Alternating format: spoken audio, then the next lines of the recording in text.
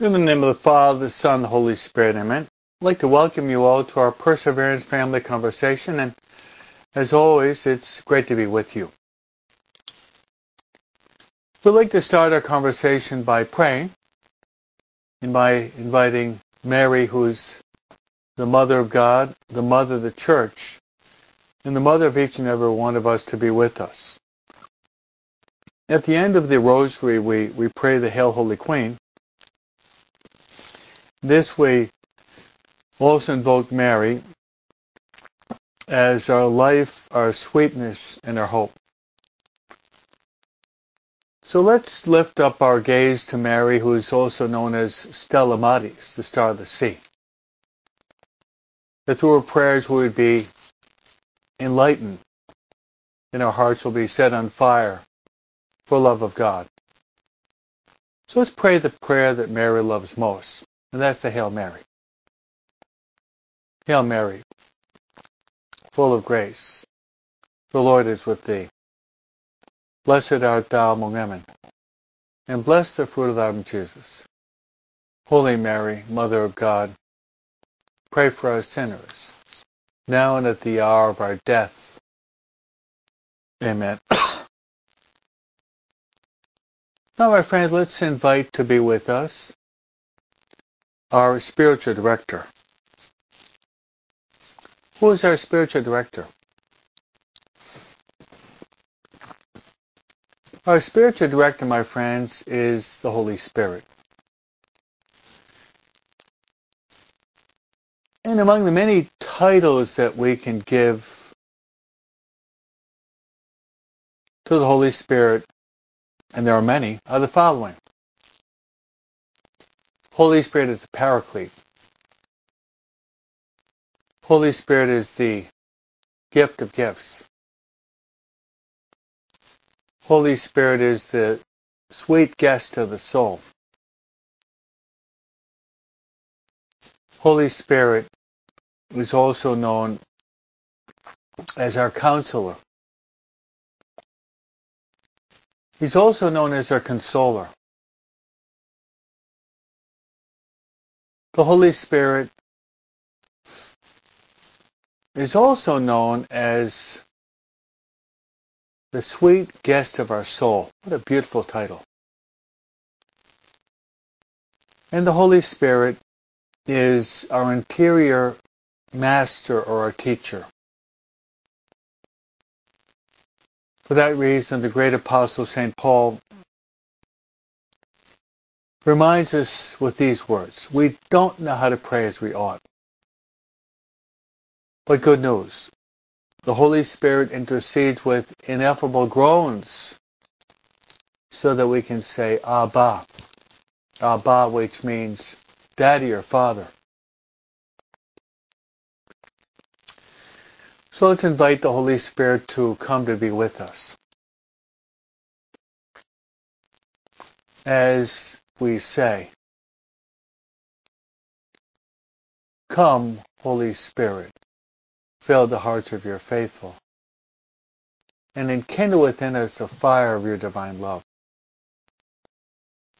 Send forth your Spirit, and they shall be created.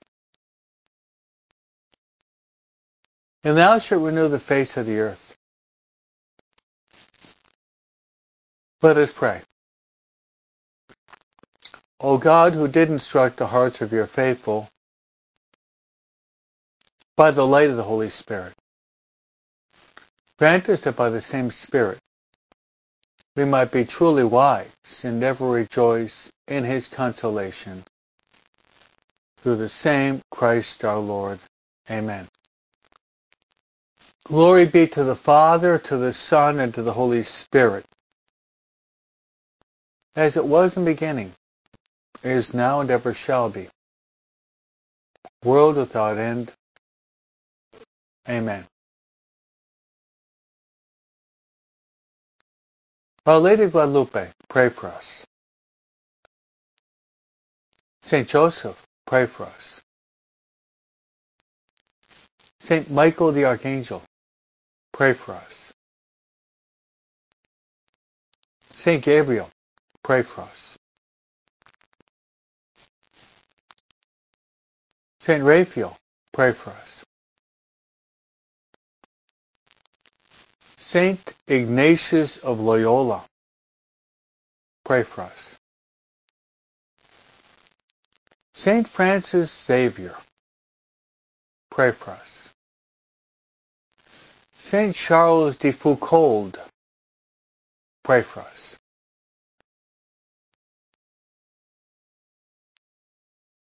All God's angels and saints, pray for us. In the name of the Father, and of the Son, and of the Holy Spirit. Amen.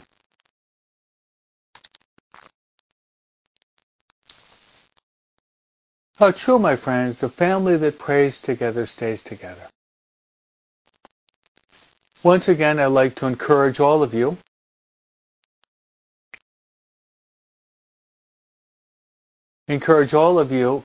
by prayer. And I'll be praying for you in the holy sacrifice of the Mass today. I'll place you on the altar. And these will be among my many intentions. First, I'd like to pray in a special way. I would like to pray that all of us would be open to the presence and the person of the Holy Spirit. That we will be docile to His heavenly inspirations. Perhaps you can say this short prayer that I pray. And it's, come Holy Spirit, come. Come Holy Spirit, come through the heart of Mary. Come Holy Spirit, come.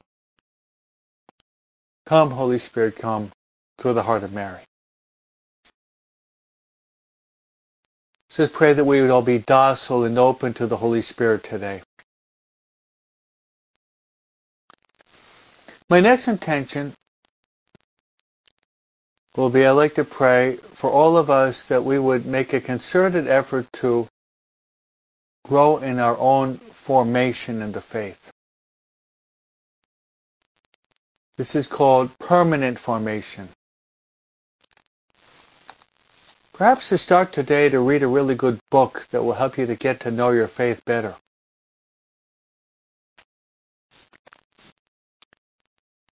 Maybe open up the Catechism of the Catholic Church or the Yucat. Maybe read one of the doctors of the Church or father of the Church. Or maybe read a papal encyclical. These are all means by which we can work on our own permanent formation. Or perhaps read the life of a saint.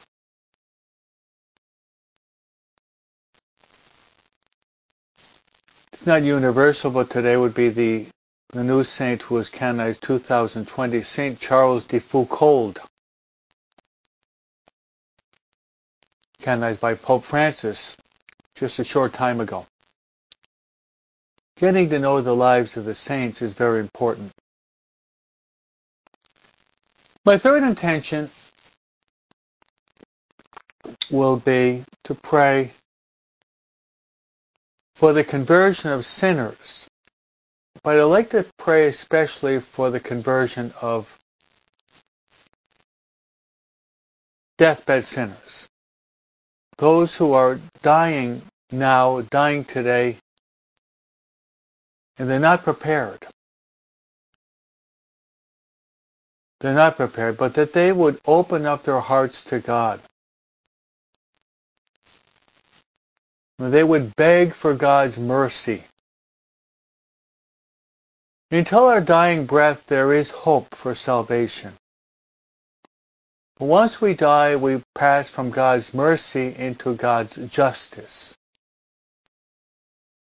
So one of the key acclamations for Advent is we have to be prepared. Let's cast off the works of darkness and put on the armor of light, as St. Paul says.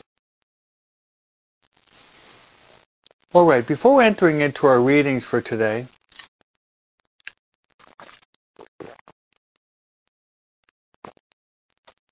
I'd like to make a suggestion for all of us. That we speak by means of symbols. We teach our children also by means of symbolic gestures and actions and objects. You noticed a few days ago when we entered into the holy season of Advent, you noticed that on the altar there was something different. There was what is called the Advent wreath. The Advent wreath is one of the key symbols of Advent. Now, I've given a few formation classes this past week to the teenagers as well as to the parents. We asked the question, how many of you already have your Advent wreath in your homes? And most did not have it. That might be your case also. So I would strongly encourage all of you, if you don't have the Advent wreath, to try, maybe go within the next day or two and try to purchase an Advent wreath. Some even make their own Advent wreath, whatever. But you should have an Advent wreath in these 4 weeks.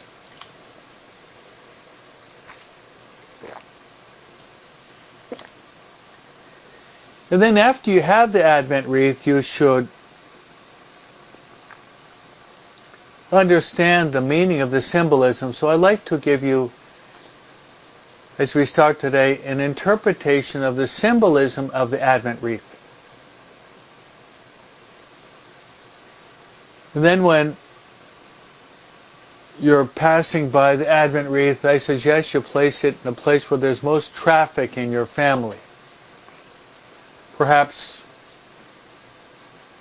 in the living room where you have your meals with your family, place it in a very visible place so that everyone can see it. Often during the course of the day, when they're at home. So here's the symbolism.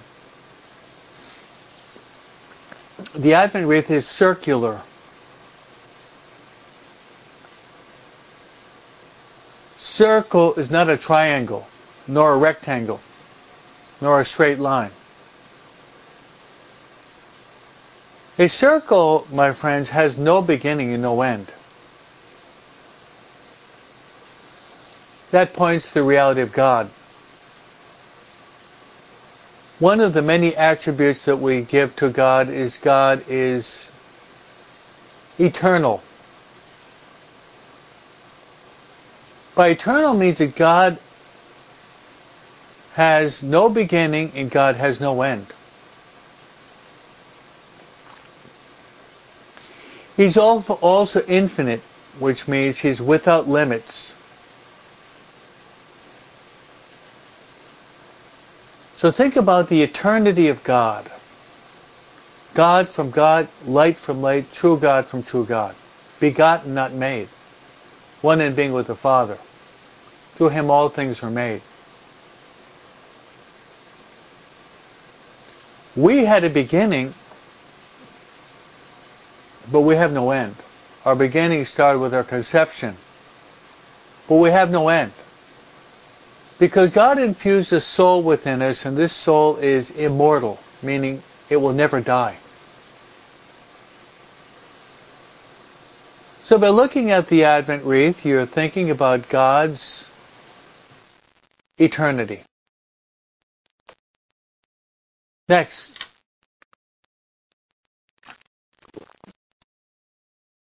Normally the Advent wreath is green.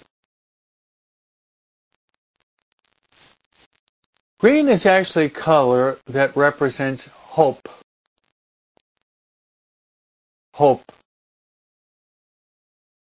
So in the midst of the trials and tribulations of life, the setbacks, our sufferings, and many crosses that we have to carry, we should have hope.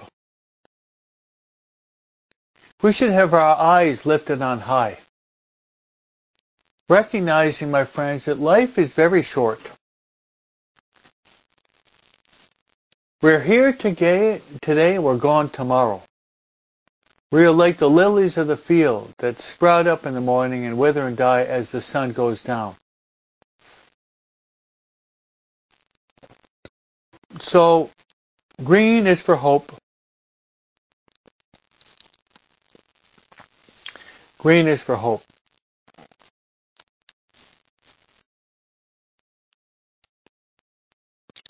One way in which we can cultivate that is by cultivating a love for the whole concept of divine mercy.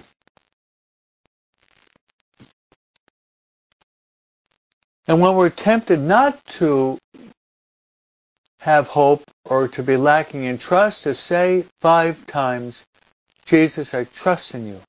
Jesus, I trust in you. Jesus, I trust in you. Jesus, I trust in you. Jesus, I trust in you. To renew our hope. And hope and confidence are intertwined. They're very much related.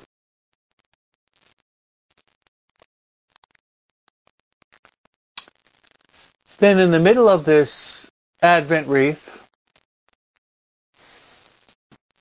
you'll see candles. 4 candles.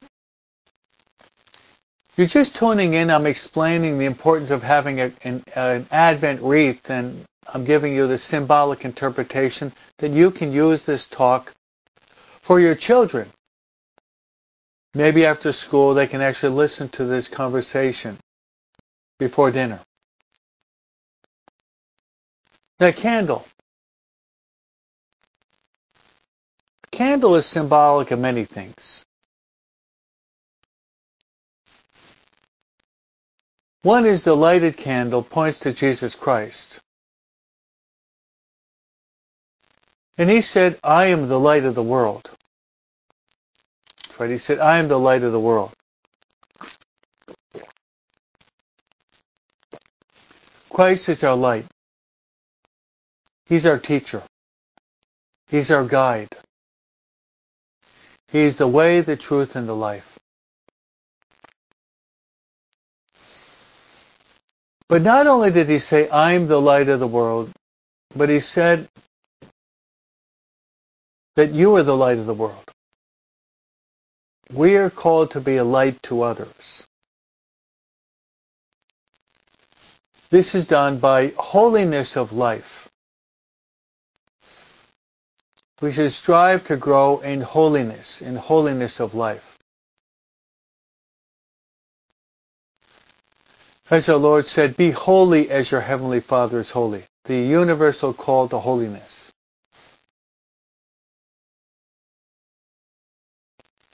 Sometimes when I'm working with children, even saying Mass, I will have the 2 candles lighted on the altar, and they blow out one. And they look at it. Wow, why did Father blow out the candle? Now ask the question, are you the candle that is lighted, or you're the candle that has been extinguished? The candle that is lighted is when you're good. When you get up on time, lighted candle. When you say your morning prayers, lighted candle. When you obey your parents, lighted candle. When you do your homework on time, lighted candle. When you help your little sister, lighted candle. When you pray the rosary well, lighted candle. When you set the table when your mother tells you to do it, lighted candle. When you help your companion at school that's struggling with math, lighted candle. When you smile at your grandmother who's sad, lighted candle.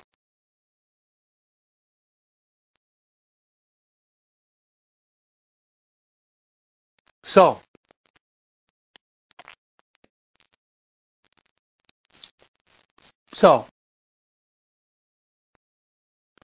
then I'll say to them, what about What about when you're talking back?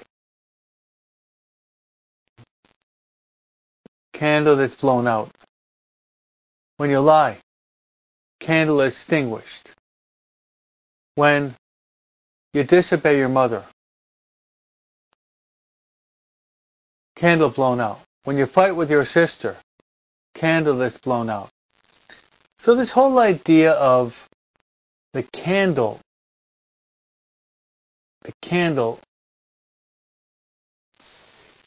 is symbolic. The candle is symbolic of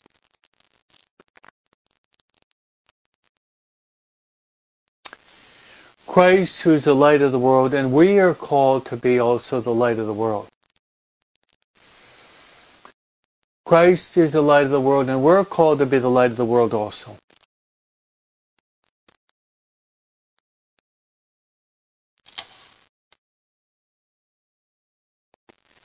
All right, then you have the candles. There are actually 4 candles. It's interesting that Advent, we are now in the longest Advent possible, chronologically. When Christmas falls on Sunday, then it'll be the longest Advent, a full 4 weeks. But say if it falls on Wednesday, it's going to be lacking Thursday, Friday, and Saturday. It's going to be 3 days less.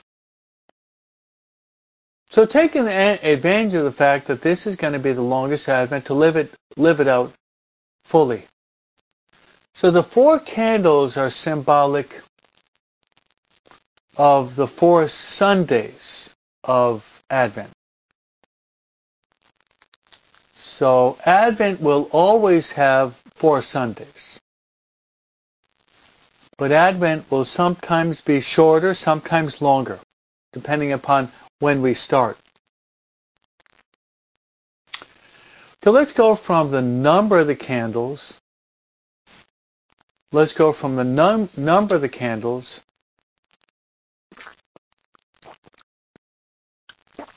to the color of the candles. You notice in the candles there are 4 candles, but there are 3 that are purple. 1 that's pink. When the priest wears a purple chasuble and a purple stole, whenever we're confessing, we wear the purple stole. In the season of Advent as well as the season of Lent, the priest will wear the purple garment, which is called the chasuble. The purple garment, which is called the chasuble.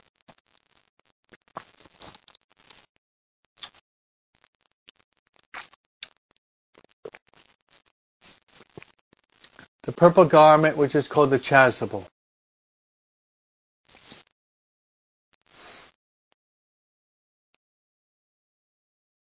Now,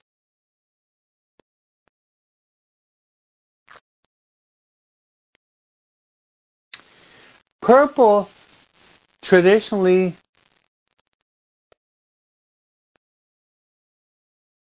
is a color of penance and conversion. We're always called to be converted. Actually, the first preaching of Christ in Mark chapter 1, verse 15, Jesus says, "Be converted because the kingdom of God is at hand." In Greek, the word is metanoia, a change of attitude, change of lifestyle.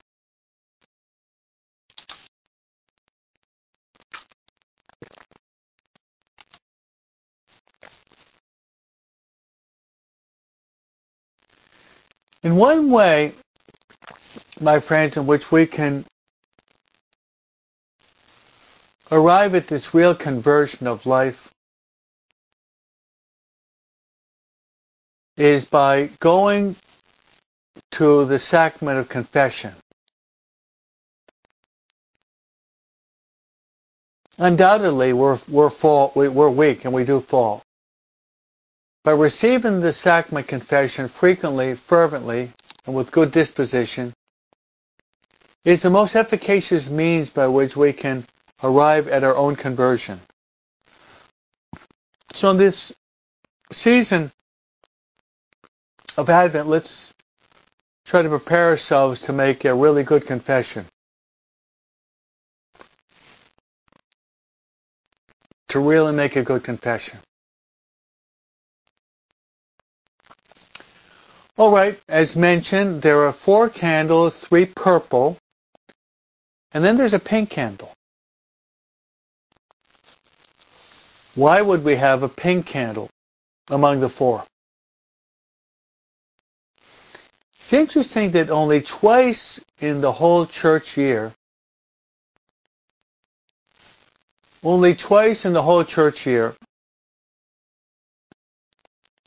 can the priest come out in Mass wearing a pink vestment. That would be the 3rd Sunday of Advent. The 3rd Sunday of Advent, but then it would be also the 4th Sunday of Lent. 3rd Sunday of Advent, and there would be the 4th Sunday of Lent.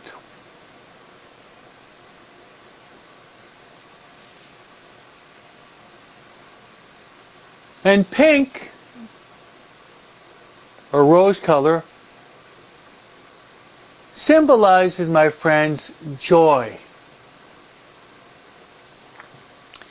In Lent, because it's close to Holy Week, the Easter Triduum, and the Passion, Death, and Resurrection of Christ, which are the key moments in the history of our salvation.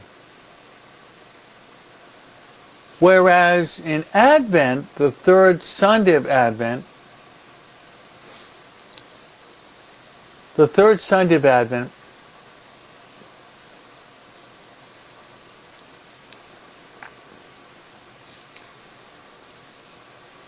is we're very close to Christmas, which is the birthday of our Lord and Savior Jesus Christ. The birthday of our Lord and Savior Jesus Christ.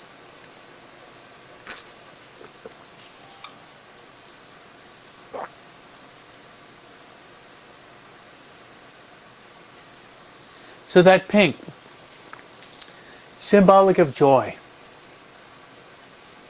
And St. Paul says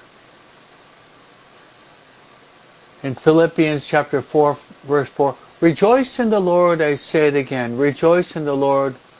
All shall see how unselfish you are, the Lord is near at hand. Rejoice in the Lord, I say it again, rejoice in the Lord. All should see how unselfish you are. The Lord is near at hand. Then,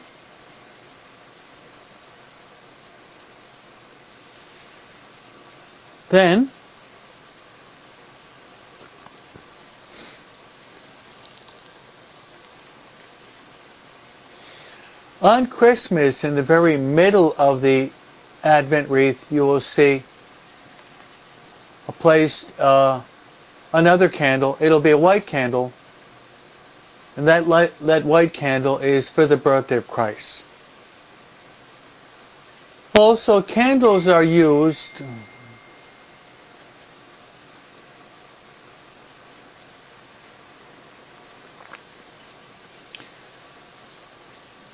when we're celebrating birthdays.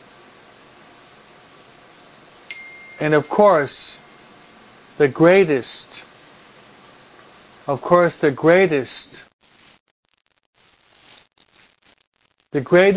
all birthdays would be the birthday of our Lord and Savior Jesus Christ. So, let's all make this decision to have the Advent wreath in a prominent place in our family, possibly in the dining room, where there's most traffic. Now, the past 15 minutes, I've made an effort to explain to you not simply the Advent wreath, but the different symbolic gestures you have in the Advent wreath. Sometimes you might even see an apple on the Advent wreath. That refers to the sin of Adam and Eve and how Christ, through Mary, came to redeem us from that original sin of our first parents. So we communicate, my friends, through signs and symbols.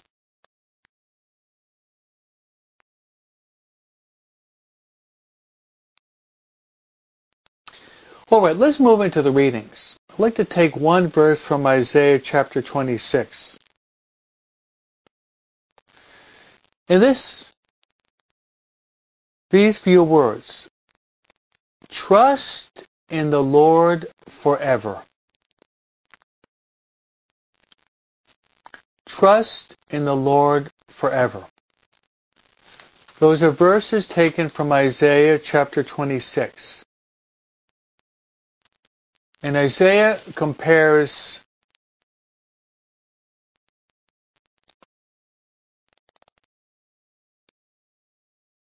God to being an eternal rock.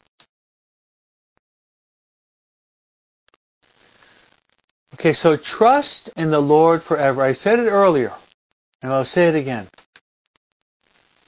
God will send us trials and tribulations and difficulties and sufferings and setbacks. That has happened to us in our lives. It will happen during the whole course of our lives. We're going to have sufferings, setbacks. That's a time in which maybe life doesn't seem to have much sense or meaning. Maybe we're going through a dark night, a tunnel. Maybe the clouds, the mist are blurring our vision. Those are the times in which we want to place our trust in God all the more. Trust in the Lord forever.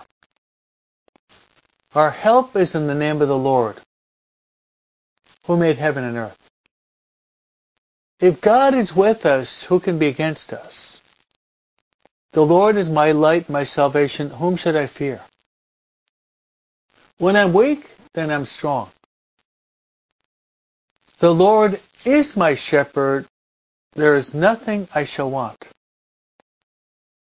God is our Alpha and our Omega, our principle and our end. Do not be afraid, I am with you. My friends, I'll be with you always until the end of time. So I've given you about 10 different biblical verses just off the top of my head related to the topic of trusting God. So Isaiah invites us, exhorts us, trust. He says, trust in the Lord, not sometimes. He says, trust in the Lord forever.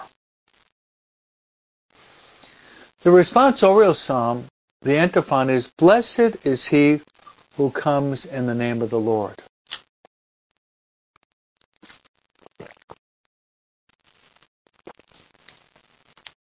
My friends, let's have a great reverence and respect for the name of the Lord. St. Paul says that the name of Jesus, every knee in heaven and earth and below the earth should bow. Years ago, when we were taught by those good nuns, they would teach us when we hear the name of Jesus to bow your head.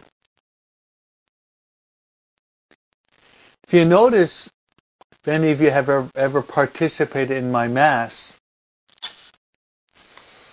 you notice whenever you participate in my Mass, every time I say the name Jesus, I bow my head,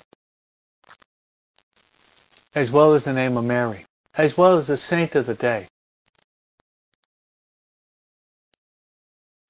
Did you know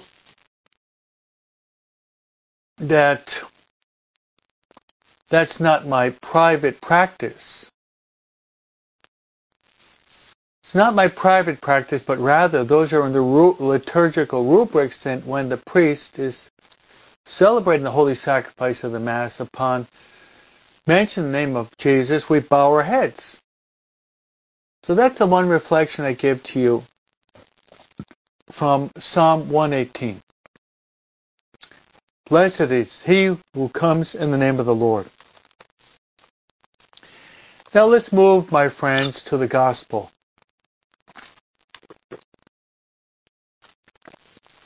Recently I was able to see another episode of Chosen in the Edward Cinema.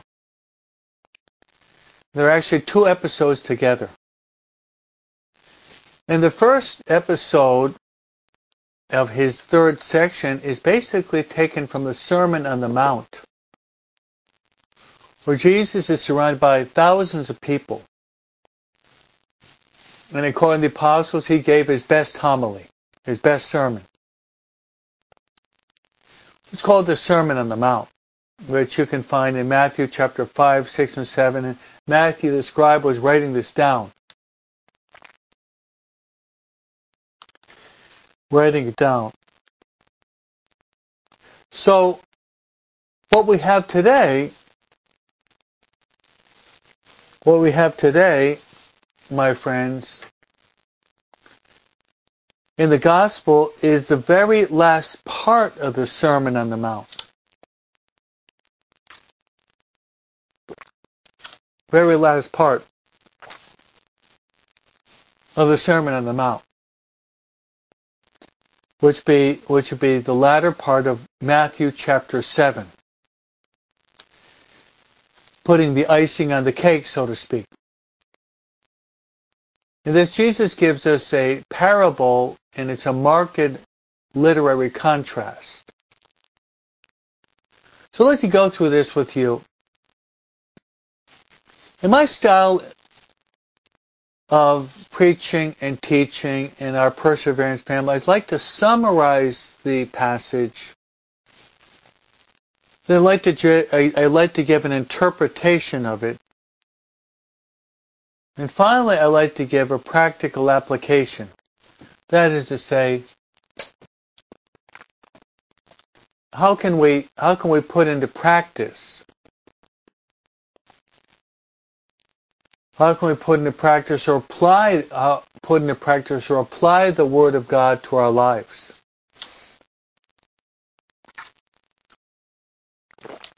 Apply the Word of God to our lives.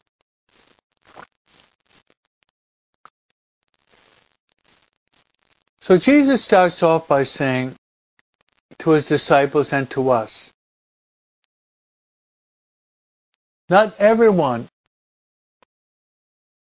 says, Lord, Lord. Not everyone who says, Lord, Lord, will enter the kingdom of heaven,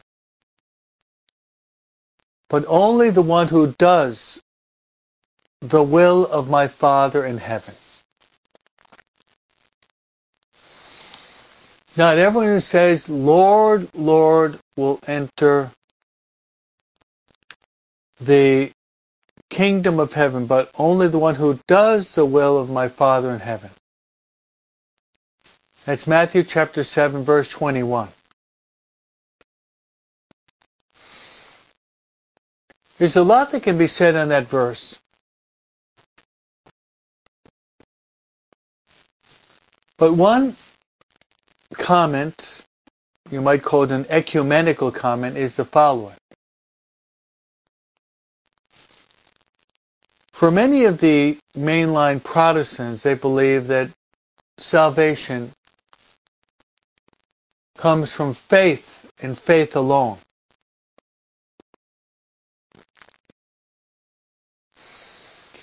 And many of the mainline Protestants will go on to say that faith,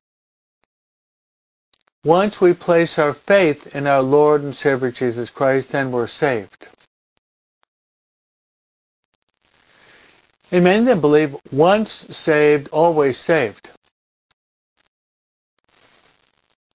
That's why usually when there's a Protestant revival, there's usually the altar call where some are asked if they've received Jesus Christ as their personal Savior, and people will stand up. For us as Catholics, it's very different. We have to be born twice, by being born physically, but by water and the Spirit. Jesus said to Nicodemus, unless you be born of water and the Spirit, you cannot enter the kingdom of God.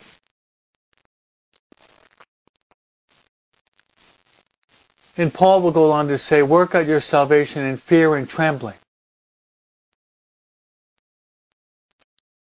So to attain to our salvation, we must have two things.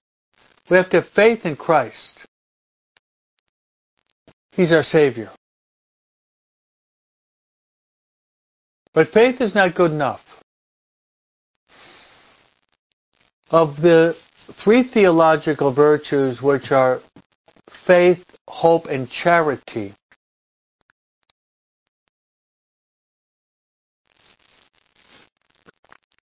the greatest of all these virtues is charity. Faith comes first because faith is the intellectual virtue in which we believe. Hope is when we trust. As we said in Isaiah, trust in the Lord forever. But charity is indispensable for our salvation. Charity is another word for love, supernatural love, which there are two dimensions, loving you've got the vertical and the horizontal. The vertical is our love for God. Horizontal will be our love for our neighbor.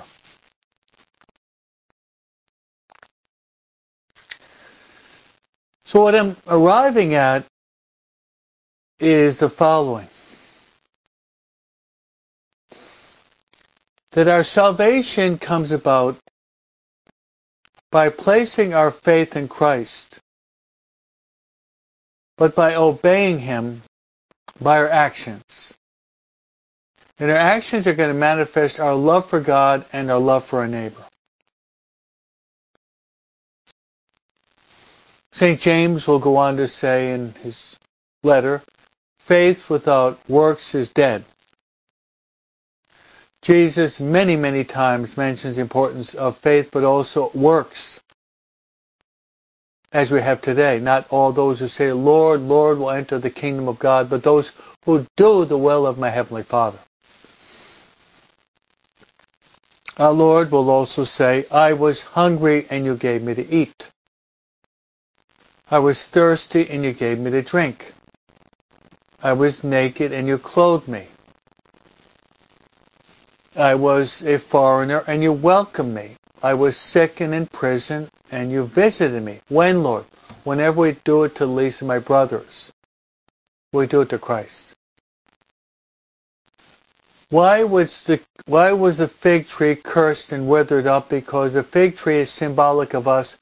We're called to be bringing forth fruit in all times, in all places, in all circumstances.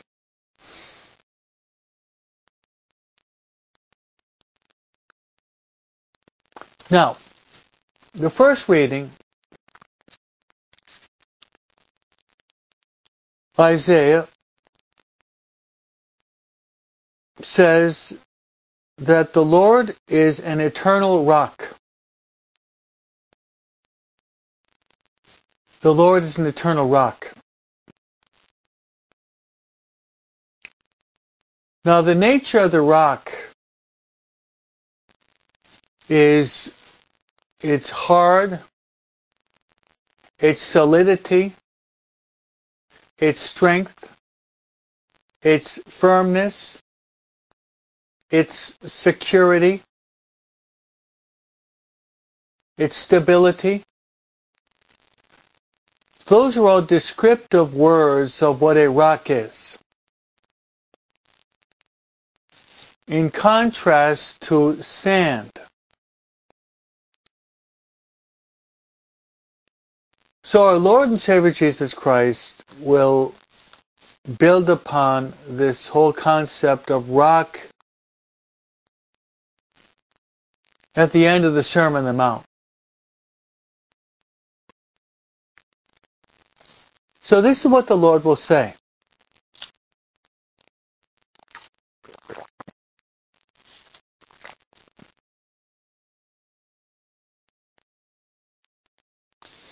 If he says, everyone who listens to my words and acts on them. So Jesus is saying we have to listen to his words, but we have to act on them. There, the beautiful example of Mary who listened to the word of God and the Annunciation. Then Mary moves in haste to put into practice and action the word of God. Mary is our model in contemplation and action. For that reason, Mary was a contemplative in action, and we're called to be a contemplative in action also. A contemplative in action, as Fulton Sheen would comment, first come and then go. First come and then go.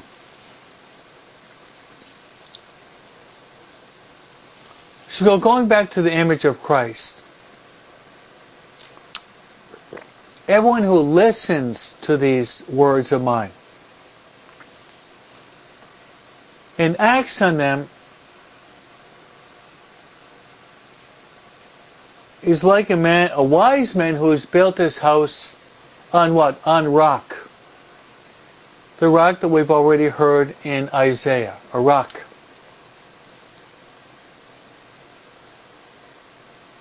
The rock in its solidity. So Jesus goes on depicting a typical scene of nature. The rain came,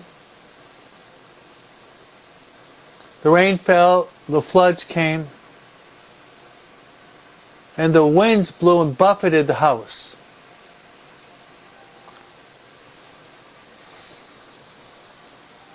But that house did not collapse. Why? For the obvious reason, because that house was actually built on a solid rock, had a very solid rock foundation.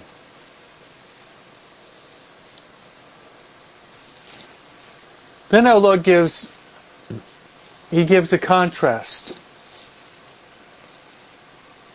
He gives a contrast.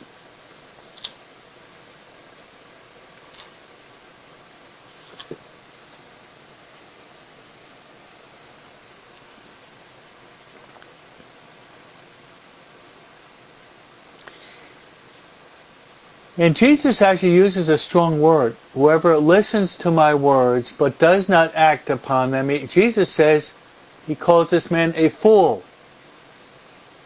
For the man who builds his house on the rock is a wise man, an intelligent man. Whereas the other one, Jesus calls him a fool. He says that we shouldn't call people a fool, but our Lord can call people a fool. He can.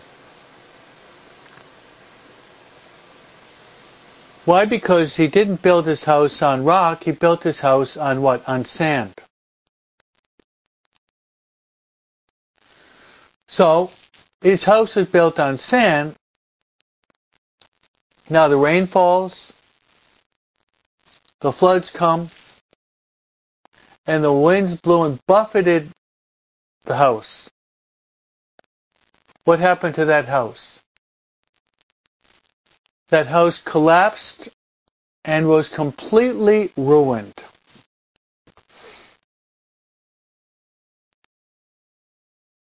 All right. Let's give the interpretation and the application to our own lives. Let's give the interpretation and the application to our own lives. The house would be our souls. We are actually the house of God. St. Paul says that we're the house of God. We're His handiwork. It's our soul. It's our spiritual life. Now, either we have our spiritual life, our soul, a spiritual life built on rock, or it's built on sand.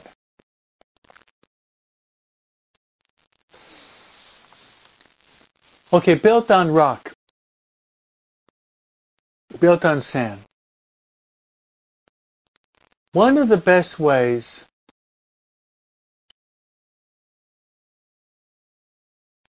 I believe for us to have our house built on solid rock, and this is Ignatian spirituality, is to have a written plan of life. To have a spiritual director.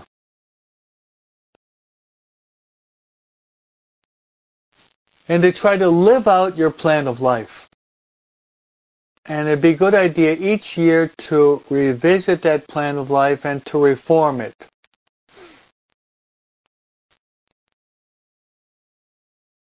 That's right. Building upon this concept of having a plan of life,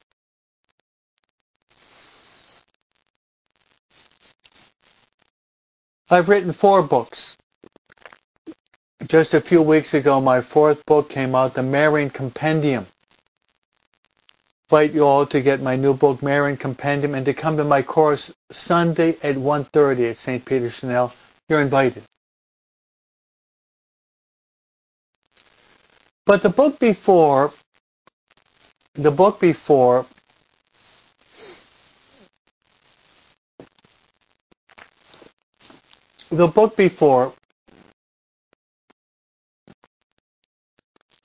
published by Tan Publisher, is called The Road Map to Heaven. This came about after many years of giving the exercises that given the plan of life for more than a quarter of a century. I decided to actually write a book on the plan of life. In my book, Road Map to Heaven. In this, I offer you 3 different plans of life. 2 for adults and another one for teenagers. It's a chronological plan of life, what we can do every year, month, week, day, hour, minute. Then a professional plan of life, how we can work in different aspects of our professional life and improve them. Then he gave the 5 M's for young people. 5 short, concrete practice that young people can try to live out to establish for themselves their own rock foundation. So I honestly believe, my friends, a way in which we can have a solid rock foundation, and as St. Ignatius of Loyola says in annotation number 1 in the text, to order the disorder so that we can discover God's will for our lives and to carry it out. So to order the disordered by composing, writing out a plan of life. Then with the help of a good spiritual director to try to implement it or to put it into practice.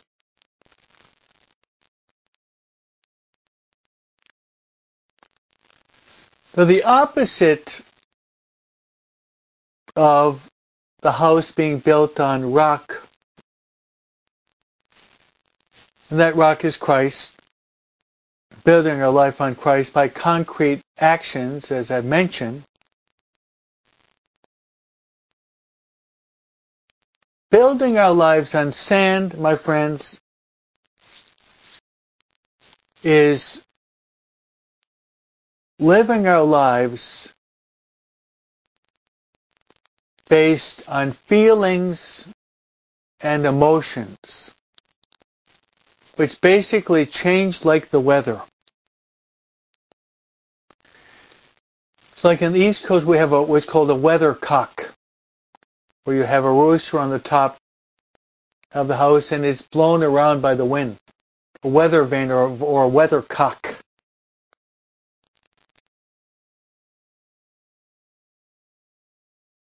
So those people who only follow their emotions are building their spiritual lives on sand.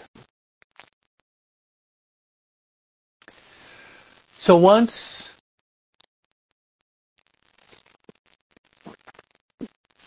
the rain comes down, the floods come, and the winds buffet against the person living simply an emotional life of feelings, his spiritual life will collapse. And he'll end up in ruins. So, my friends, let's turn to Mary at the beginning of this Advent season. Let's turn to Mary, who is our life, our sweetness, and our hope. The whole focus of the life of Mary was Christ himself. Let's pray to Mary that Christ will indeed be our solid rock foundation. Our help is in the name of the Lord who made heaven and earth. The Lord be with you. And may Almighty God bless you. The Father, the Son, and the Holy Spirit. Amen.